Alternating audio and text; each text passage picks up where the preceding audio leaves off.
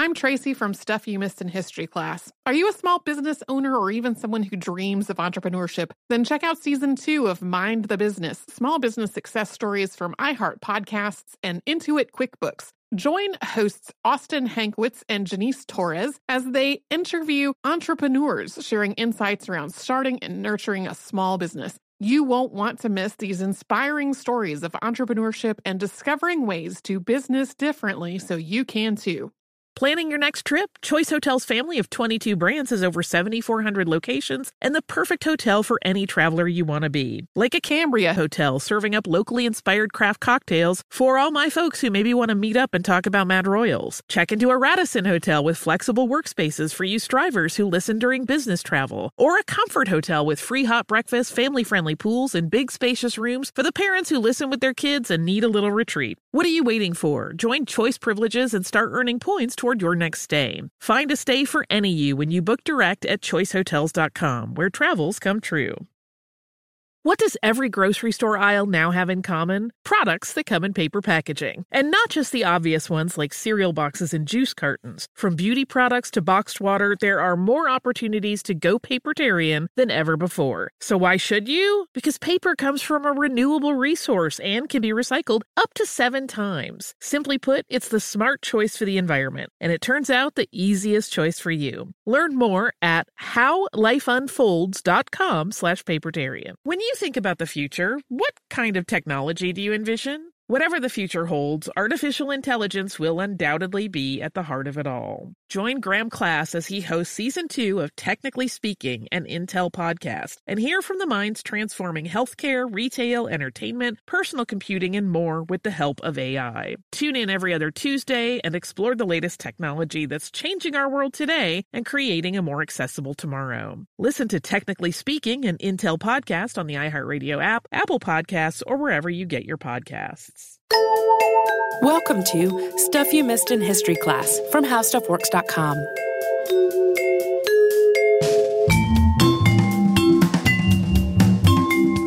Hello and welcome to the podcast. I'm Tracy V. Wilson. And I'm Holly Fry. If you have been watching the 4th season of the TV show Outlander, one of the things that keeps coming up is that there are some rebellious people in colonial North Carolina who are called the Regulators, and that they're mad about something, about unfair taxes and corruption. The show doesn't really make it all that clear. This season of Outlander was roughly based on the novel Drums of Autumn, which, to be clear, I haven't read.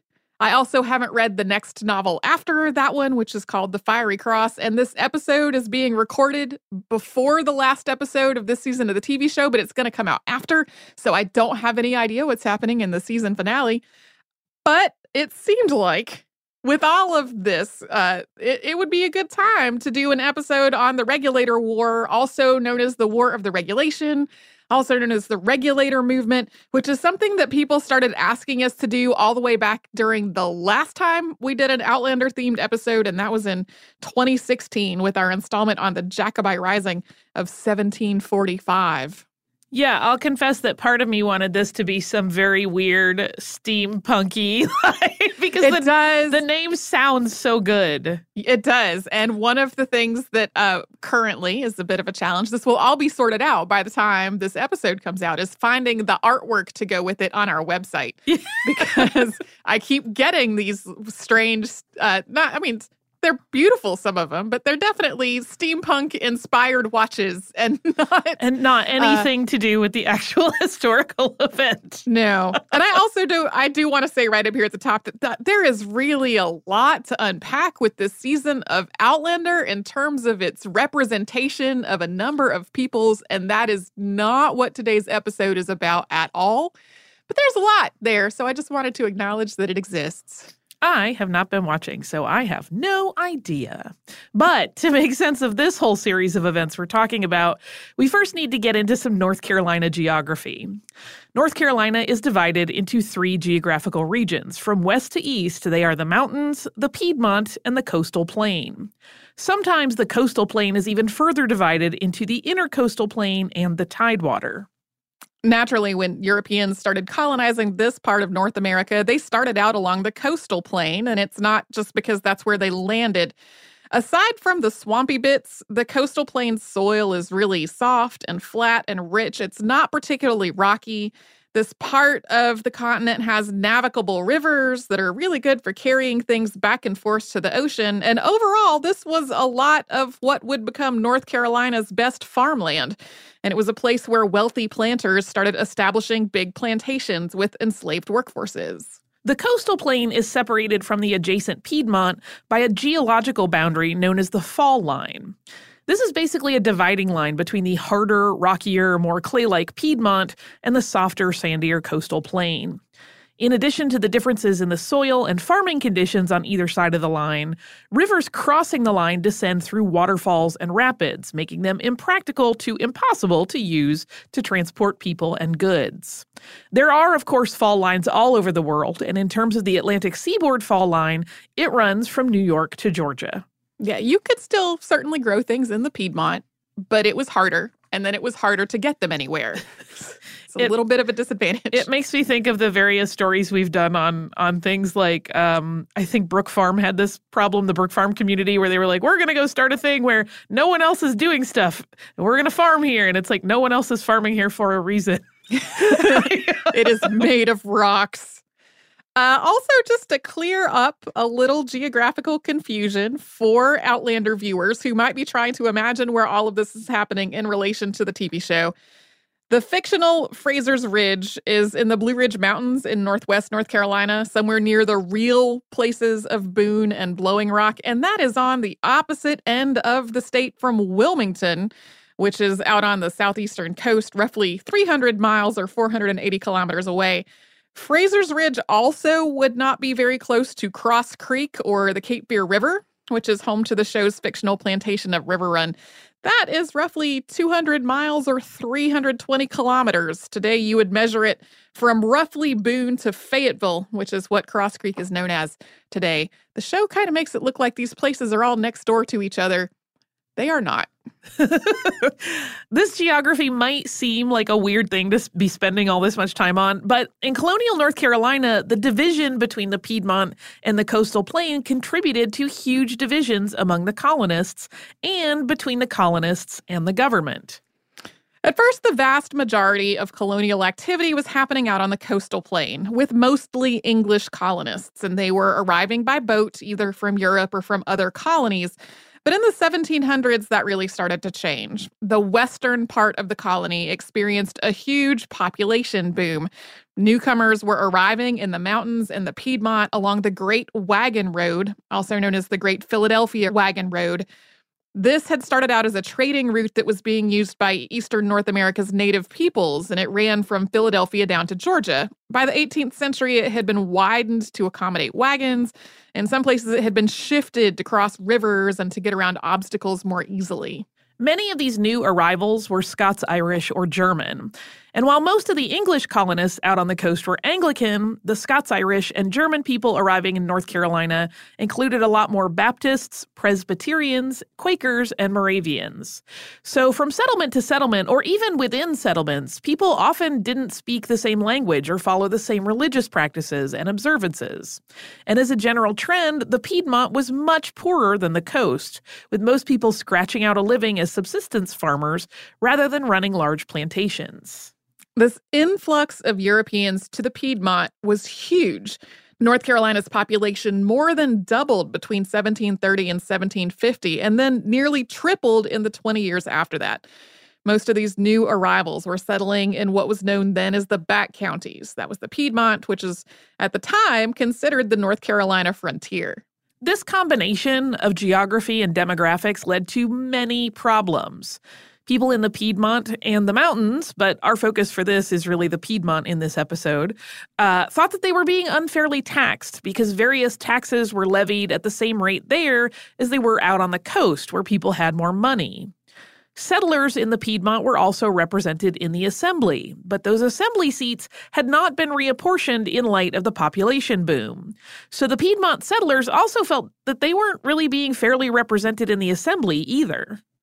A lot of local, political, and court offices were being filled by appointment, either by the monarch or by the governor or by the assembly. A lot of these appointees were wealthy and powerful people from the coast or friends of theirs. So together with the tax issues, this really led to a perception that the Piedmont did not matter to the assembly or to the governor, except when it came to being taxed. And even when there was some local control over who was in charge, the government and courts were very cliquish. Technically, most officials were appointed by the governor, but in many cases, the governor made these appointments based on the recommendations of the court itself. So those officers would recommend themselves and their friends, ultimately creating a courthouse ring where the same powerful people were always in control of local politics and the legal system. The existence of these courthouse rings wasn't necessarily the biggest problem in people's minds. A bigger issue in the Piedmont was that those legal and political positions went from being held by farmers and planters to being held by lawyers and merchants. So it seemed like all the political power had increasingly moved toward these wealthy outsiders, a lot of them either from the coast or connected to people from the coast, and all of them in cahoots to stay in power. And it also seemed like they were in cahoots to take advantage of people. There were laws meant to keep officials from abusing their positions, but they were not consistently enforced. And people had to handle a lot of matters through the court, everything from filing deeds to trying to collect debts. The widespread perception was that everyone from lawyers to clerks was making things take longer and running up fees just to line their own pockets. For example, if you were trying to file something with the Register of Deeds, he might tax you 3 times, once for each of the forms necessary to finish the transaction, rather than just once for the whole transaction you were trying to do. As another example of all this, people did not trust the sheriffs at all. One of the sheriff's duties was to collect the taxes, and here's how people thought this process generally went down. It's clear that sometimes the process did go down this way. Not clear whether it happened every time, but this was how, when somebody said the sheriff's coming to collect the tax, people just sort of thought, okay, this is how this is going to happen. The sheriff would show up and demand the tax, but the taxpayer would not have the cash on hand to actually pay it because people didn't have a lot of need to carry cash, and there was also a serious shortage of actual physical currency to pay things with. But most communities did have somebody who would keep cash and basically acted like a banker. So the taxpayer would ask to go see that person to get some money, and the sheriff would refuse and seize some of their property instead. I love that people just presume this is how the process works. Like there's a horrible flowchart that ends with property seized. People, though, did not want to pay their taxes in property arbitrarily seized by the sheriff. If it had to be paid, they wanted to pay it with something of known value, like money. So then taxpayers would try to negotiate, asking if they could get their property back if they went and got some money and then caught up to the sheriff down the road. And the sheriff might even agree to this, but then disappear. Later on, the taxpayer might hear that his property had been sold off for much less than it was worth, so he would still owe money. And it was not just the taxpayers who thought that they were being ripped off by crooked sheriffs and all this. In 1767, North Carolina Governor William Tryon said that he thought the sheriffs had embezzled half of the money that they had been charged with collecting. Another thing the Piedmont settlers were unhappy with: Governor Tryon. And we're going to get to that after we first pause for a little sponsor break.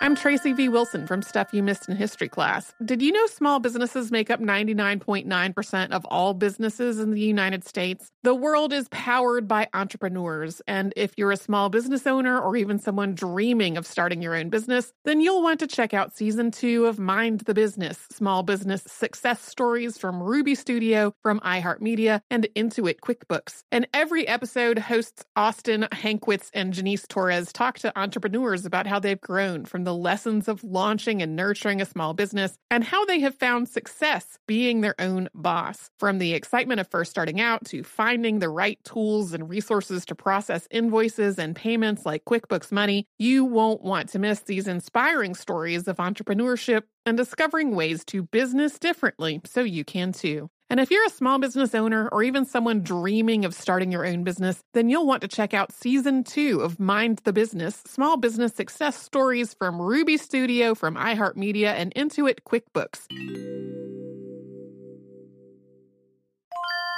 If you use paper, you're a human. But if you choose paper, You're a papertarian, someone who lives a paper-based lifestyle because it has a positive impact on the planet, and also because it's the easiest choice you'll make all day, seriously. It's as easy as reaching for boxed instead of bottled water. It's as easy as opting for beauty products that come in paper packaging. It's as easy as grabbing eggs in a cardboard container. And that's all in one trip to the grocery store, which, if everyone's being honest, you were planning to go to anyway. But paper isn't just an easy choice. Papertarians know that it's the smart choice, too. Because paper comes from trees, a renewable and sustainably managed resource. And paper products are designed to be recycled. In fact, when you choose products that come in paper-based packaging, those fibers can go on to be recycled up to 7 times. So why wouldn't you go papertarian? Learn more at howlifeunfolds.com/papertarian.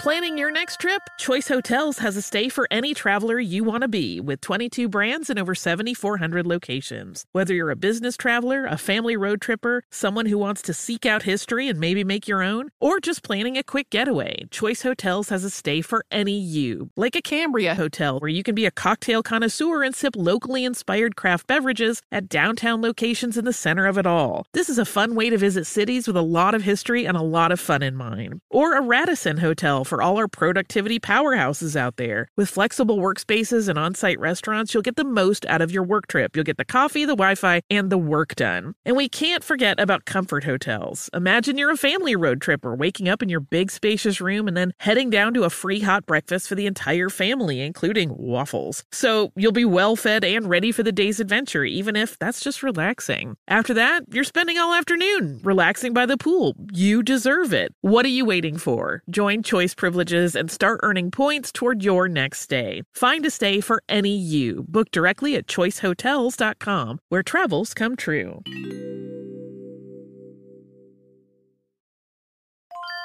When you think about the future, what kind of technology do you envision? Whatever the future holds, artificial intelligence will undoubtedly be at the heart of it all. Join Graham Class as he hosts Season 2 of Technically Speaking, an Intel podcast from Ruby Studio in partnership with Intel. Explore the future of technology that's rapidly evolving our world today with the help of AI. There is still so much work and research needed to fully understand the power and potential of AI, and Intel is at the forefront of implementing AI in revolutionary technology that's changing the world we live in for the better. In each episode, Graham interviews the minds transforming medicine and healthcare, retail, entertainment, personal computing, and more, while pioneering new uses for AI in these spaces. Tune in every other Tuesday and explore the latest technology that's changing our world today and creating a more accessible tomorrow. Listen to Technically Speaking, an Intel podcast on the iHeartRadio app, Apple Podcasts, or wherever you get your podcasts.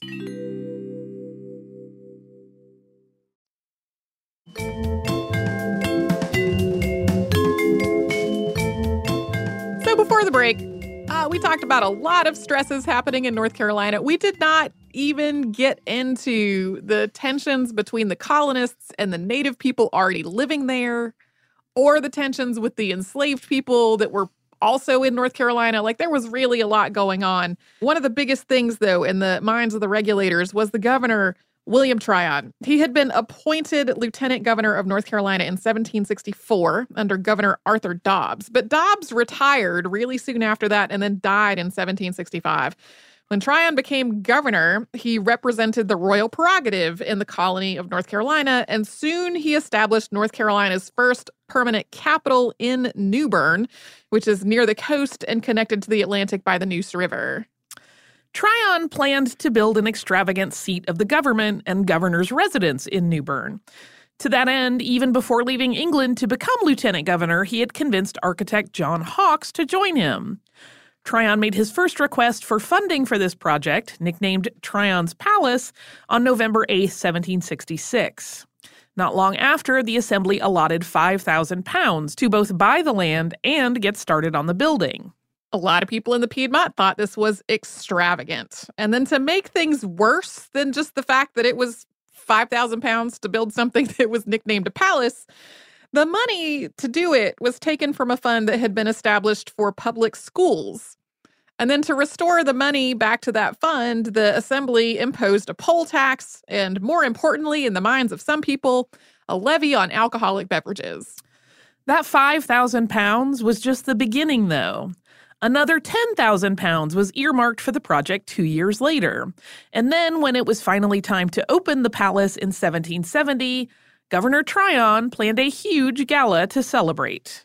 Tryon's palace wasn't the governor's only extravagance. In 1767, he mounted an expensive expedition that he personally went on to survey and negotiate a new border between North Carolina and the Cherokee Nation. And as had happened with Tryon's palace, taxes were used to pay for this. Settlers who were on the wrong side of the line were required to move the following January. And the general perception among the people of the Piedmont was that Tryon had made this a whole lavish production just to draw attention to himself. It was described as, quote, making a splendid exhibition of himself to the Indians. The regulators also had a particular problem with one of the governor's friends, Edmund Fanning. Fanning was a great example of the way a small group of people were holding a huge amount of power, which we touched on before we had our commercial break. And born in New York, he was a lawyer, an assemblyman, the Register of Deeds of Orange County, and a colonel in the militia. He was not at all the only person who had multiple titles like this. That crossover among the assembly and the courts and the militia was huge and was contributing to the perception that the Piedmont was being controlled by a few wealthy people. Fanning was just the one who raised the most ire. There was even a song about him. More than one. This is the one we're going to read. When Fanning first to Orange came, he looked both pale and wan. An old patched coat upon his back, an old mare he rode on. Both man and mare want worth 5 pounds, as I've been often told. But by his civil robberies, he's laced his coat with gold. On top of all of this, the geography and the taxes and the representation and the governor and the governor's friend, the colonists and settlers of North Carolina were just fractious. The colony went through numerous uprisings and rebellions in the decades leading up to this. In 1677, Culpeper's Rebellion was an armed uprising largely in response to the Navigation Acts that restricted colonial trade. In 1689, colonists arrested corrupt Governor Seth Sothel, who was then put on trial and banished by the Assembly. The next year, John Gibbs, who replaced Governor Sothel, led an armed uprising against his successor and vowed to fight him to the death. Then there was Carey's Rebellion in 1711, which is a lot harder to sum up in one sentence. It is named for former Governor Thomas Carey, who led an armed rebellion against his successor that was rooted in both religion and politics. The first seeds of the regulator movement had started back before Governor Tryon asked for that 5,000 pounds for his palace. It was August 1766. A group of Quakers met in Orange County to talk about all their various grievances, all those issues that were connected to taxation and corruption.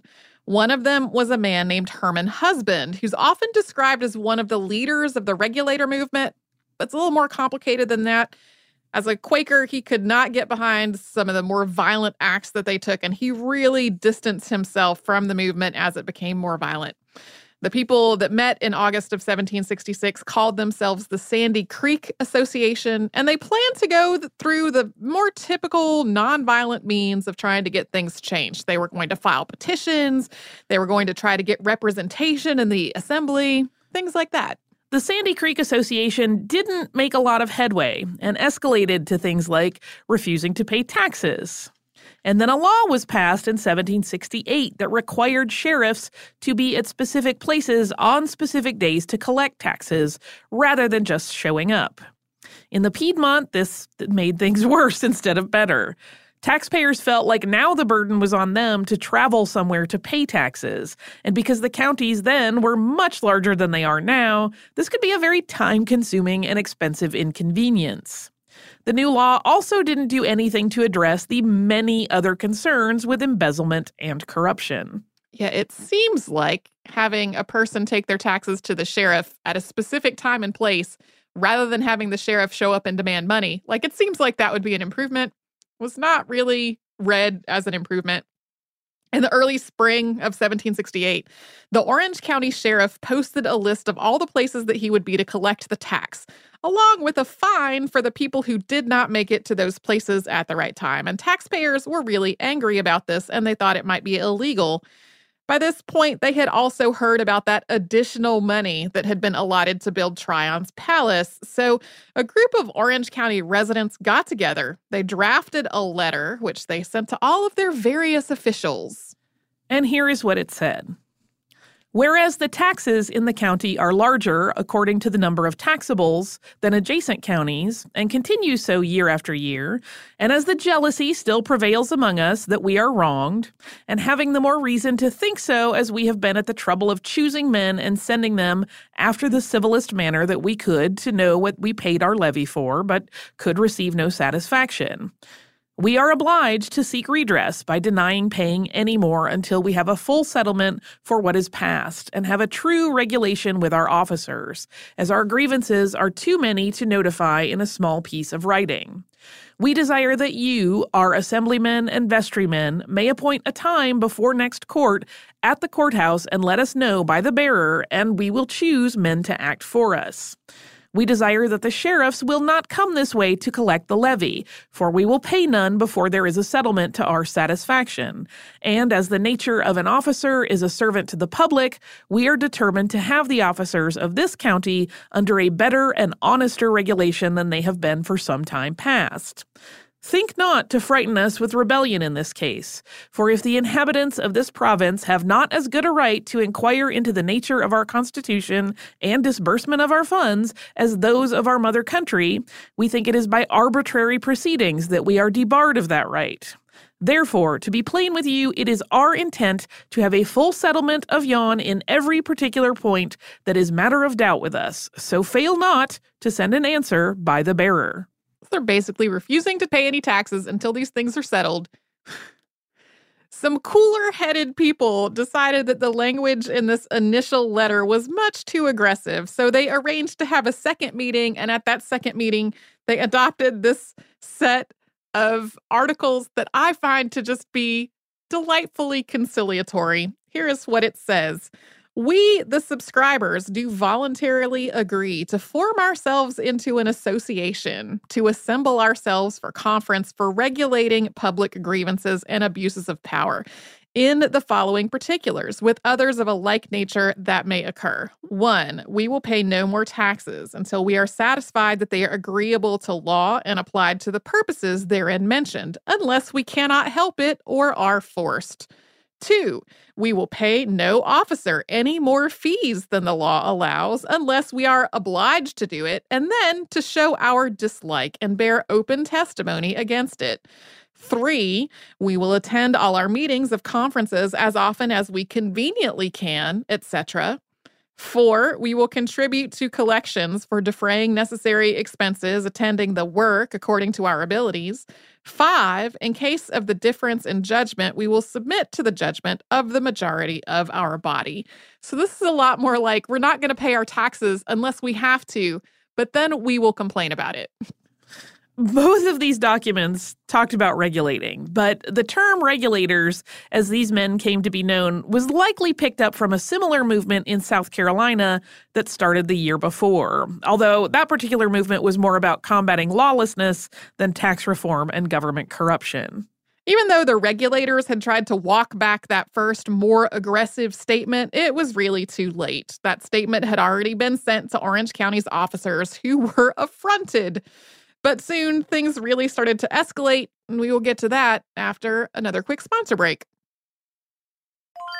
I'm Tracy V. Wilson from Stuff You Missed in History Class. Did you know small businesses make up 99.9% of all businesses in the United States? The world is powered by entrepreneurs, and if you're a small business owner or even someone dreaming of starting your own business, then you'll want to check out Season 2 of Mind the Business, small business success stories from Ruby Studio, from iHeartMedia, and Intuit QuickBooks. And every episode, hosts Austin Hankwitz and Janice Torres talk to entrepreneurs about how they've grown from the lessons of launching and nurturing a small business and how they have found success being their own boss. From the excitement of first starting out to finding the right tools and resources to process invoices and payments like QuickBooks Money, you won't want to miss these inspiring stories of entrepreneurship and discovering ways to business differently so you can too. And if you're a small business owner or even someone dreaming of starting your own business, then you'll want to check out Season 2 of Mind the Business, small business success stories from Ruby Studio, from iHeartMedia, and Intuit QuickBooks. If you use paper, you're a human. But if you choose paper, you're a papertarian, someone who lives a paper-based lifestyle because it has a positive impact on the planet. And also because it's the easiest choice you'll make all day. Seriously. It's as easy as reaching for boxed instead of bottled water. It's as easy as opting for beauty products that come in paper packaging. It's as easy as grabbing eggs in a cardboard container. And that's all in one trip to the grocery store, which, if everyone's being honest, you were planning to go to anyway. But paper isn't just an easy choice. Papertarians know that it's the smart choice, too. Because paper comes from trees, a renewable and sustainably managed resource. And paper products are designed to be recycled. In fact, when you choose products that come in paper-based packaging, those fibers can go on to be recycled up to 7 times. So why wouldn't you go papertarian? Learn more at howlifeunfolds.com/papertarian. Planning your next trip? Choice Hotels has a stay for any traveler you want to be, with 22 brands and over 7,400 locations. Whether you're a business traveler, a family road tripper, someone who wants to seek out history and maybe make your own, or just planning a quick getaway, Choice Hotels has a stay for any you. Like a Cambria Hotel, where you can be a cocktail connoisseur and sip locally inspired craft beverages at downtown locations in the center of it all. This is a fun way to visit cities with a lot of history and a lot of fun in mind. Or a Radisson Hotel for all our productivity powerhouses out there. With flexible workspaces and on-site restaurants, you'll get the most out of your work trip. You'll get the coffee, the Wi-Fi, and the work done. And we can't forget about Comfort Hotels. Imagine you're a family road tripper, waking up in your big spacious room and then heading down to a free hot breakfast for the entire family, including waffles. So you'll be well fed and ready for the day's adventure, even if that's just relaxing. After that, you're spending all afternoon relaxing by the pool. You deserve it. What are you waiting for? Join Choice Privileges and start earning points toward your next stay. Find a stay for any you. Book directly at choicehotels.com, where travels come true.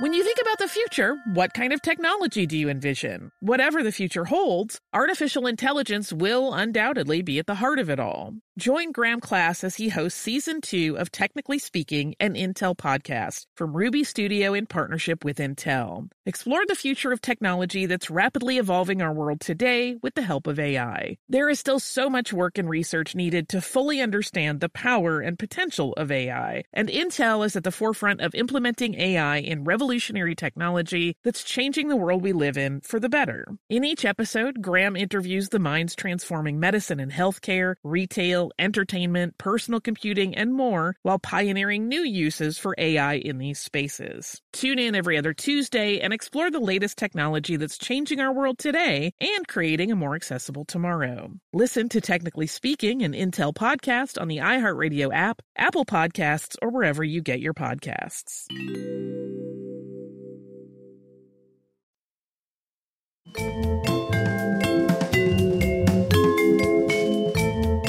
On April 4th, 1768, the regulators called for another meeting, this time to ask the sheriff to meet with the committee to talk about their grievances. But before that meeting could actually happen, one of the regulators' saddle and bridle were seized to pay off a levy.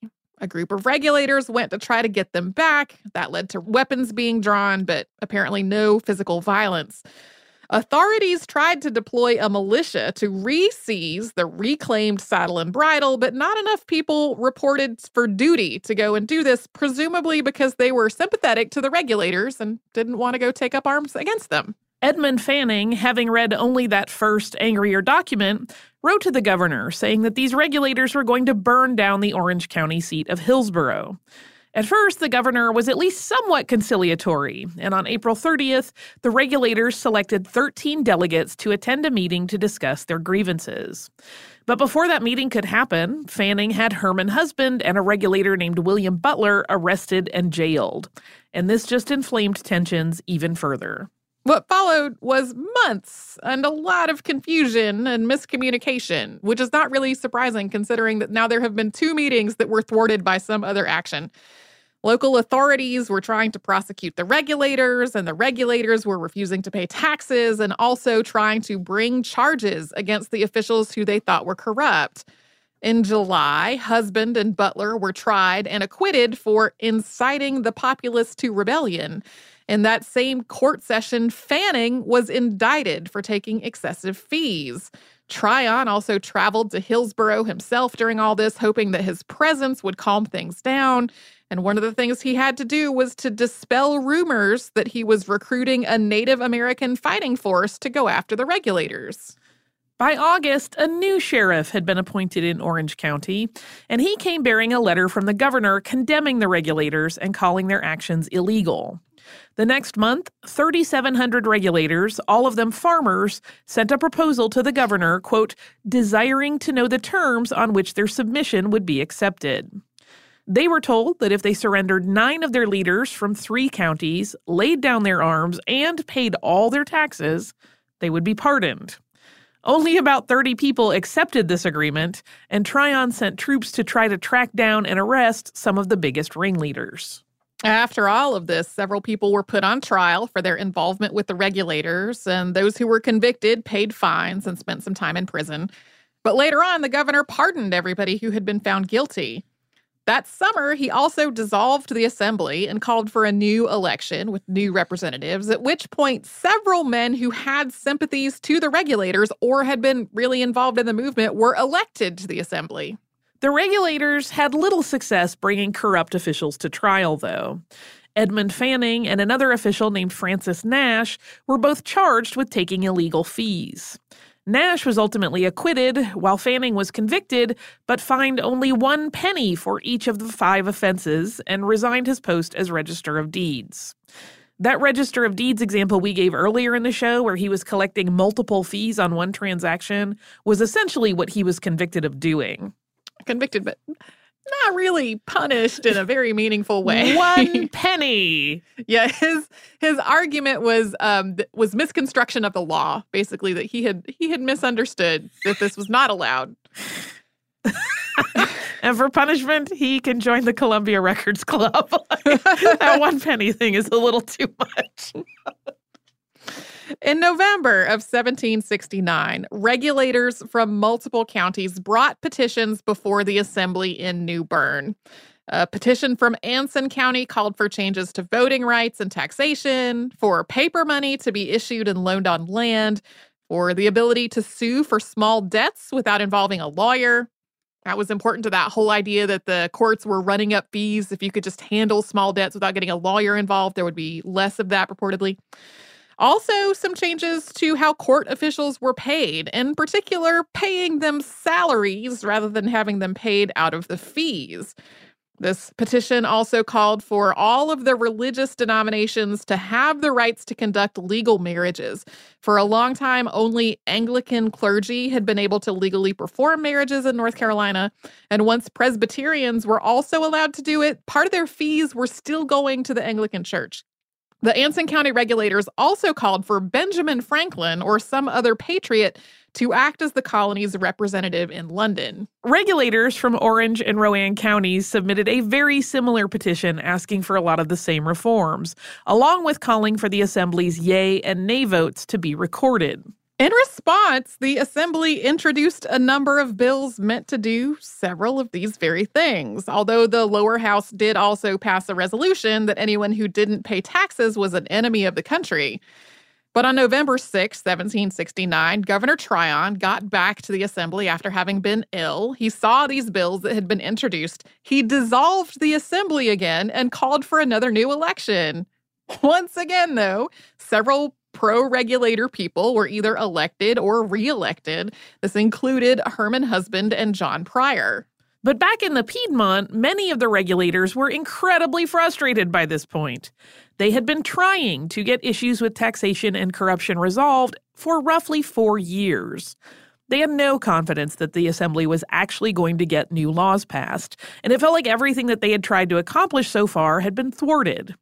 So on Saturday, September 20th, 1770, a group of regulators took a petition to the Superior Court in Hillsborough. They felt that the juries were prejudiced. They wanted the corrupt officers fairly tried, and they wanted all these ongoing tax issues to be cleared up and fairly settled. They were told to come back on Monday, and when they did, it was with 150 regulators armed with switches and sticks. They took over the courtroom and disrupted the court proceedings, and then they surrounded the courthouse, whipping a lawyer and the assistant district attorney when they tried to enter the building. Then they whipped Edmund Fanning until he finally convinced them to let him go home if he promised to come back in the morning. He did return in the morning, and the regulators ran him out of town and then tore down his house. But the judge did not return to the courthouse, having fled in the middle of the night. So the regulators broke into the courtroom and started trying cases on the docket themselves. In the words of John Spencer Bassett, who wrote a history of all of this in 1895, quote, "Whatever we may think of the justness of the cause of the regulators, we must readily agree that their conduct on this occasion was illegal." After these incidents in Hillsborough, Governor Tryon became understandably alarmed. He asked whether the regulators' actions constituted treason and was told that no, they did not.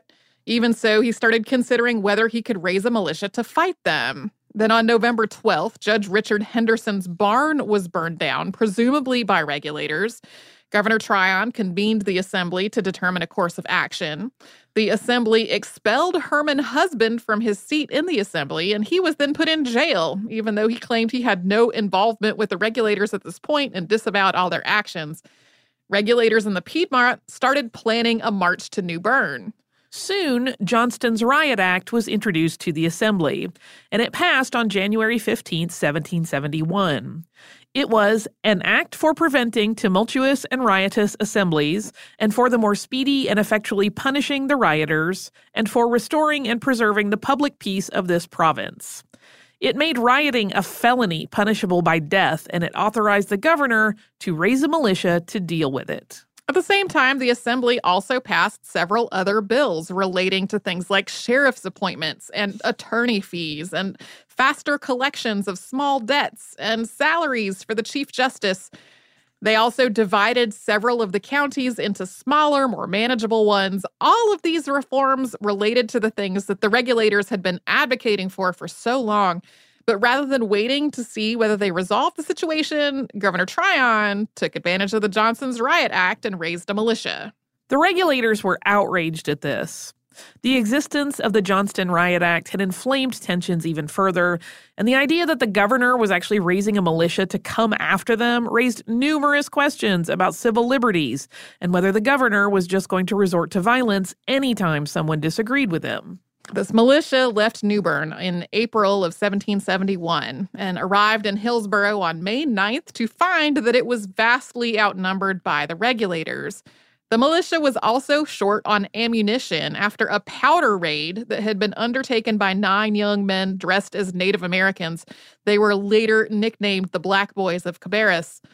Reinforcements arrived on May 11th, which gave the militia a force of about 1,000 men. They were still outnumbered by the regulators 2-1, but the militia were much better trained and also better armed. On May 16th, the regulators were told to disarm themselves near Alamance Creek. But before the deadline given to do so, the governor's militia opened fire. This came to be known as the Battle of Alamance, and it lasted a couple of hours before the regulators ran out of ammunition. 9 were killed on each side, although many more regulators were wounded than militiamen. This effectively ended the regulator movement, although Tryon's militia continued moving through the Piedmont, rounding people up for some time afterward.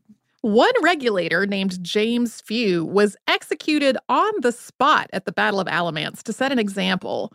12 more people were arrested and put on trial. The 6 who were convicted were executed for treason on June 19, 1771.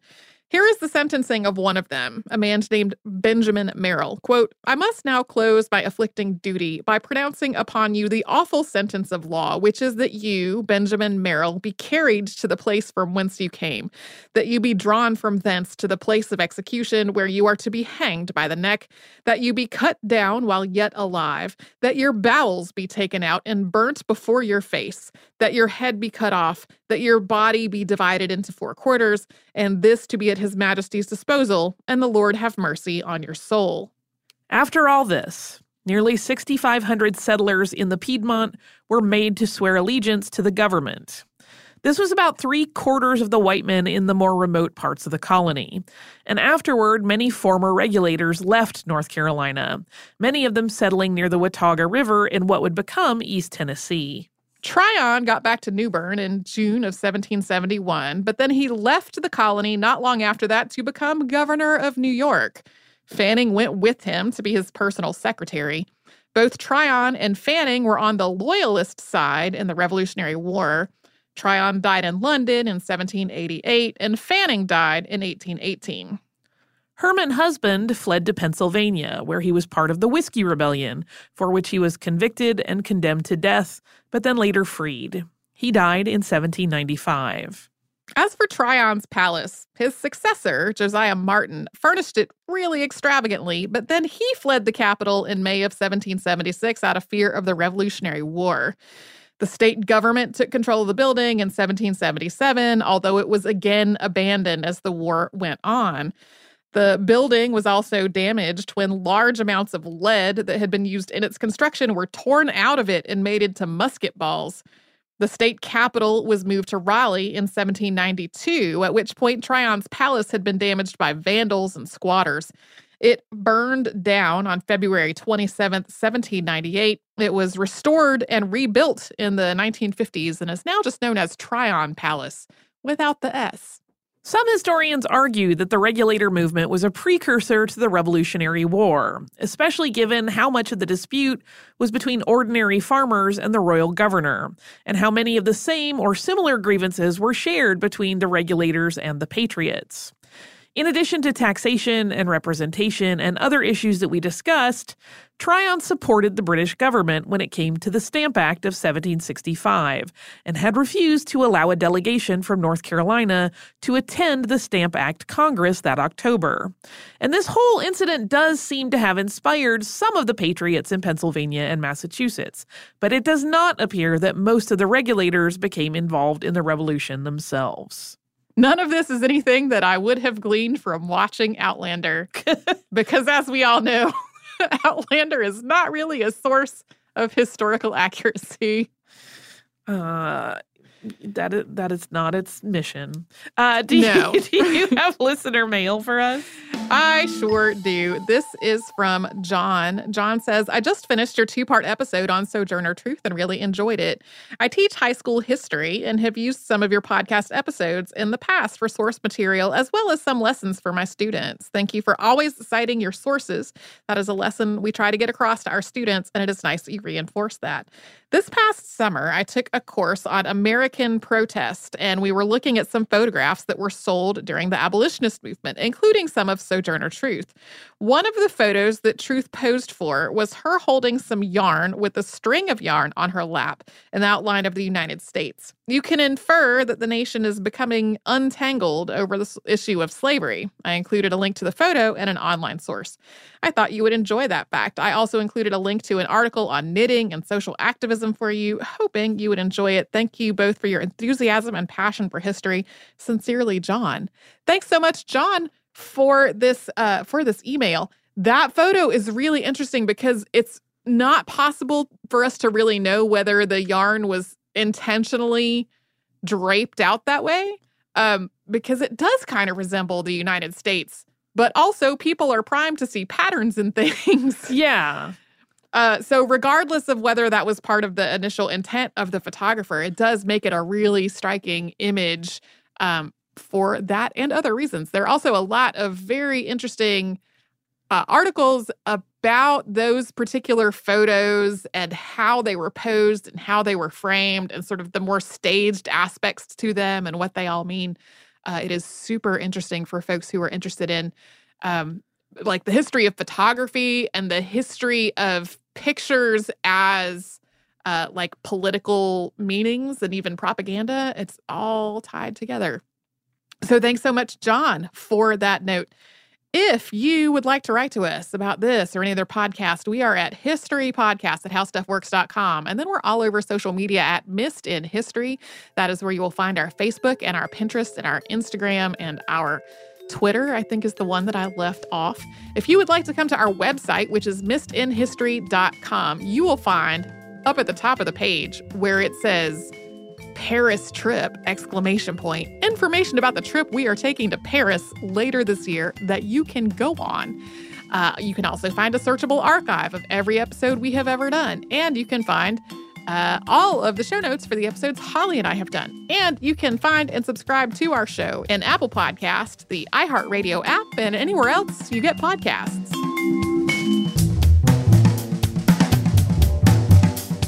For more on this and thousands of other topics, visit howstuffworks.com.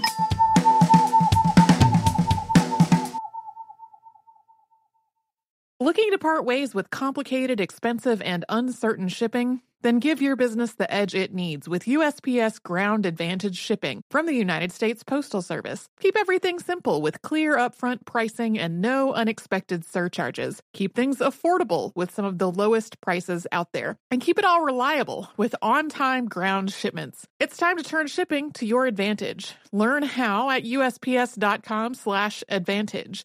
USPS Ground Advantage. Simple, affordable, reliable. This is Malcolm Gladwell from Revisionist History. eBay Motors is here for the ride. With some elbow grease, fresh installs, and a whole lot of love, you transformed 100,000 miles and a body full of rust into a drive that's all your own. Brake kits, LED headlights, whatever you need, eBay Motors has it. And with eBay Guaranteed Fit, it's guaranteed to fit your ride the first time, every time, or your money back. Plus, at these prices, you're burning rubber, not cash. Keep your ride or die alive at ebaymotors.com. Eligible items only. Exclusions apply. This is Raquel Willis from Queer Chronicles. Right now, there are close to 500 anti-LGBTQ+ bills in state legislatures across the country. Lambda Legal is leading the charge against these hateful bills that target mostly trans and non-binary people.